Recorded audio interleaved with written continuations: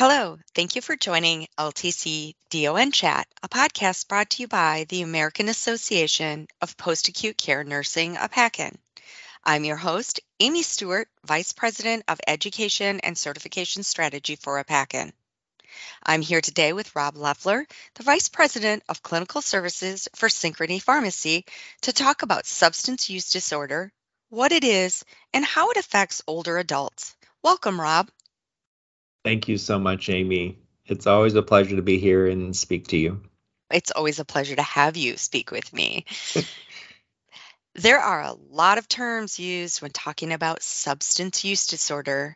Can you explain some of them for our listeners? Absolutely. There are so many terms when we talk about substance use disorder. So I'm going to hit several of them. I'll give a brief description or a definition of some of them. So let's start with substance use disorder. You might also see it as SUD. It's a newer term. We used to talk about drug addiction or an addict, and this is the newer, better, more preferred terminology when we're talking about that. It's a problematic pattern of substance use that causes significant impairment or distress. And all sorts of products can be misused. When we talk about substance use disorder, there's also alcohol use disorder, or AUD, or opioid use disorder, or OUD. That's just a couple of examples of substance use disorder, and probably our most common subsets of substance use disorder. Opioid use disorder. So we're talking about opioids. Opioids are drugs that bind to opioid receptors in the body and brain, and they work by reducing intensity of pain and our feelings of pain. There are several different types of opioids.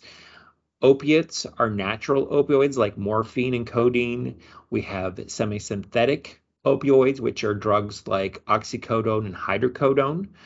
We have synthetic opioids. That's drugs like tramadol, the brand name of which is Ultram, or fentanyl, Duragesic, and even illicit opioids. So there's a lot of drugs and chemicals that fall under that opioid use disorder umbrella.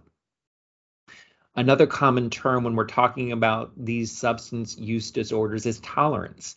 That's when someone experiences reduced response to a medication that requires them to use more of that substance to produce that same or the desired effect. People can develop dependence. Dependence is when the body adjusts its normal functioning around regular substance abuse. They have unpleasant physical symptoms that will occur when the medication is stopped, and that is called withdrawal. We'll talk about withdrawal in just a minute.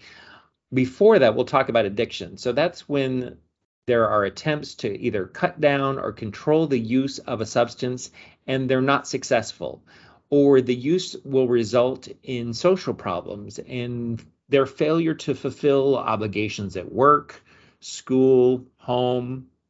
This will often come after they develop tolerance and dependence. And that makes it difficult to stop the use of the substance and increases the risk of withdrawal. So withdrawal is where you're removing whatever substance is being misused, and that will produce what we call withdrawal symptoms. It typically happens after long-term use and when it gets stopped abruptly or is cut back too quickly. We can divide those symptoms into two categories, early and late. So the early symptoms are things like agitation, anxiety, aches in the muscles, poor sleeping, runny nose, sweating, yawning. If it's later symptoms of withdrawal, it's things like abdominal cramping, diarrhea, dilated pupils, goosebumps, and even nausea and vomiting. And we'll just cover one more. I know we've talked a lot about these different terms and definitions, but that's medication-assisted treatment. And you'll also see that referred to as MAT, M-A-T. That's when we use medications in combination with counseling and behavioral therapy to provide a whole patient approach to treat SUD, or substance use disorder. MAT is primarily used for opioid use disorders, but we can use it for other substance use disorders as well. The medication is used to help normalize brain chemistry, block the euphoric effects of the abused substance, and help relieve those physiological cravings. Rob, that's a lot of really good information for our listeners. How is SUD diagnosed? So typically we're going to use the DSM to diagnose a variety of conditions. They come out with different versions over time, and they came out with actually a text revision of the DSM-5 this past March of 2022. But anyway, the DSM has opioid use criteria, diagnostic criteria, and they have 11 different criteria in there. And in order to be diagnosed with opioid use disorder, you have to have 2 of the 11. And they do the same thing for other substance use disorders. Since most of the time we're talking about opioid use disorder, I'll use that as an example. Some of those criteria are large amounts of use. The person is not able to stop using that substance or the opioid in this situation. They have cravings and urges, continued use despite personal relationship problems, giving up their normal activities to use that substance that they're having the disorder surrounding, knowing that they have a problem but continuing to use that product, increasing the amount of use of the product, the development of withdrawal symptoms when the substance is no longer being used. And so they do the same thing around other disorders like alcohol use disorder. So you can find those 11 criteria in the DSM-5. And again, it's 2 of the 11 observed over a 12-month period.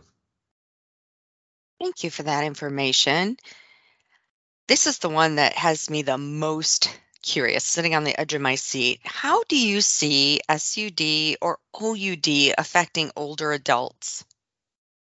That's a great question, Amy. And it's really interesting because, as you know, with the rules of participation in phase 3, they talk a lot about substance use disorder, and they really hadn't talked that much about it previously. And I thought, well, that's an interesting addition. But I think we're seeing it more and more across the entire population, and it's not just a younger person problem anymore. In fact, there was a survey from the National Council on Aging, and they were looking at opioid abuse. And they talked to a variety of organizations about this disorder, and they were community-based member organizations. And over 2 years, 7 in 10 organizations reported an increased amount of time that was spent addressing opioid-related issues that affected both older adults and their caregivers. And so because of that increased amount of time that's required for caregivers, both family members, staff members, around substance use disorder, opioid use disorder, I think that's really why we're seeing so much more focus on it and how it's affecting our older adults. That additional time was spent on identifying the problem, determining what's going on, referring them to treatment programs, time with individual and group counseling, and partnering with other community groups, all rolled into that survey. Like you, I was really surprised to see so much emphasis in the Appendix PP update that was recently released regarding this with older adults. And now that it's been brought to the forefront, I think I'm seeing a lot more people talk about this as a real issue with the older adults. I am too. And that leads me to my next question, my final question today. How can facilities help their residents with recovery? There's a variety of ways that I think that facilities can help those patients. One is getting a good patient history. So talking to them about what may have been occurring in their life prior to coming into the facility. So that might involve adding some questions that would help discover the misuse of drugs or opioids or alcohol in their past. And so part of that is awareness, right? Was there pain treatment in the past that maybe they used more medication than was prescribed? And framing those questions in a non-accusatory manner in a safe space so that you can really help provide the entire patient care. Maybe even asking family members for historical information that maybe in the past we really didn't think about asking about. Another way is thinking about treatment adherence. We talked about that medication-assisted treatment, MAT. So making sure patients are getting the drugs that they need to help them stay safe in preventing that substance use disorder or opioid use disorder.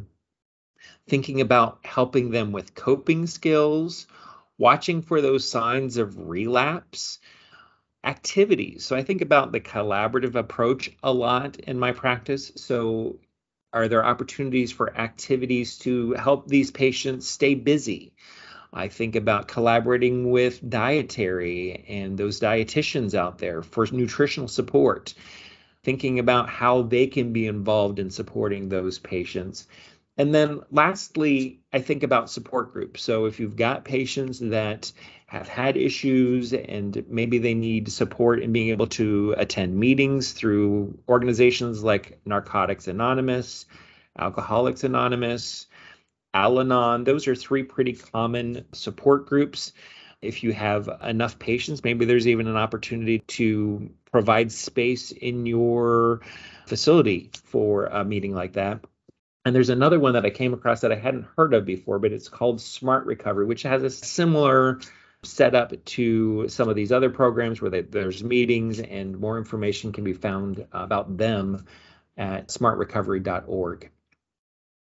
Rob, that's really good information. And all of those things that you talked about, or many of them at least, could be care planned as well for the individual. Absolutely. You can't forget that care planning piece, right? Right. Rob, thank you very much for joining me today and sharing this very important information for our listeners. The pleasure is mine, Amy. I really enjoy the opportunity to join you in these conversations and hopefully help benefit our patients and caregivers out there. Thank you for joining us today. For more resources and tools for nurse leaders, please visit our website at www.aapacn.org.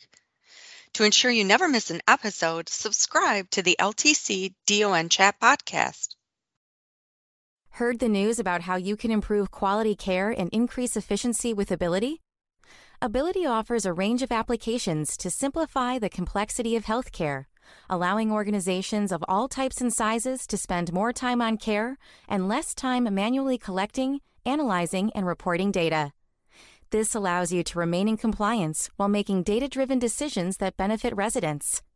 With Ability, your facility can improve resident outcomes, optimize reporting data, enhance reimbursements, and much, much more. Discover what Ability has to offer at abilitynetwork.com/apacin.